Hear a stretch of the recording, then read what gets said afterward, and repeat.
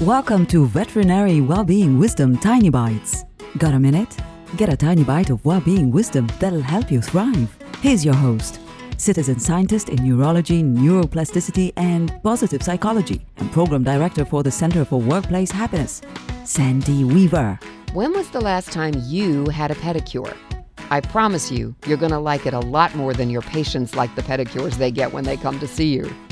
For most people, pedicures are seen as luxuries, and you don't treat yourself to one very often because it might feel self-indulgent. Treating yourself is just what the doctor orders. Okay, I'm not a doctor, but I am a well-being expert, so you can trust what I say. Treat yourself to something indulgent. A pedicure, a massage, a facial, a new Fendi bag, whatever feels good to you. And then remember to admire the results often and bask in that good, taking care of you feeling. For more well-being wisdom, visit theveterinarianschampion.com. I'm Sandy Weaver. Want more tiny bites of veterinary well-being wisdom? Subscribe to the podcast and share it with your friends. And there's lots more at centerforworkplacehappiness.com. Here's to your well-being, one tiny bite at a time.